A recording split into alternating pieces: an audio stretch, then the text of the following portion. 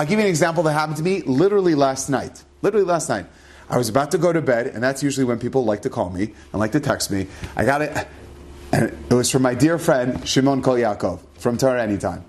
He texted me, "Hey Rabbi, my son-in-law and daughter are coming to Miami, first time ever. They just decided to book the ticket last minute.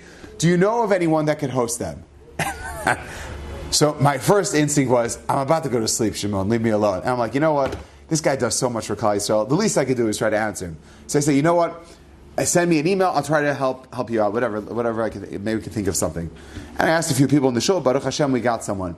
So as a joke, I texted back to him, not realizing that I even told him. I said, we just started a movement now. I texted him 2 words. After I said, Bezat Hashem, I'm going to find someone for you. I said, Orchim, anytime. Hachnasat Orchim, anytime. Should we or anywhere, anyhow, I don't know, whatever. But we got the byline now. Every one of us, we've all been in situations like that. We've been in an unfamiliar place.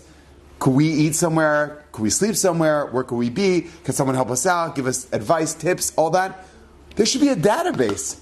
Orchim anytime. And he goes, great idea!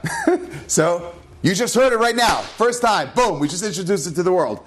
Orchim anytime just got launched. That we have people all over the world that have that. Because if you're passionate about something, ultimately, people will jump on that. You have an idea that's an unbelievable idea, just turn it around and make it a chesed endeavor. Make it Torah. Make it something good for people. There are so many ideas out there that we all go through in the course of the day. And you can literally help people.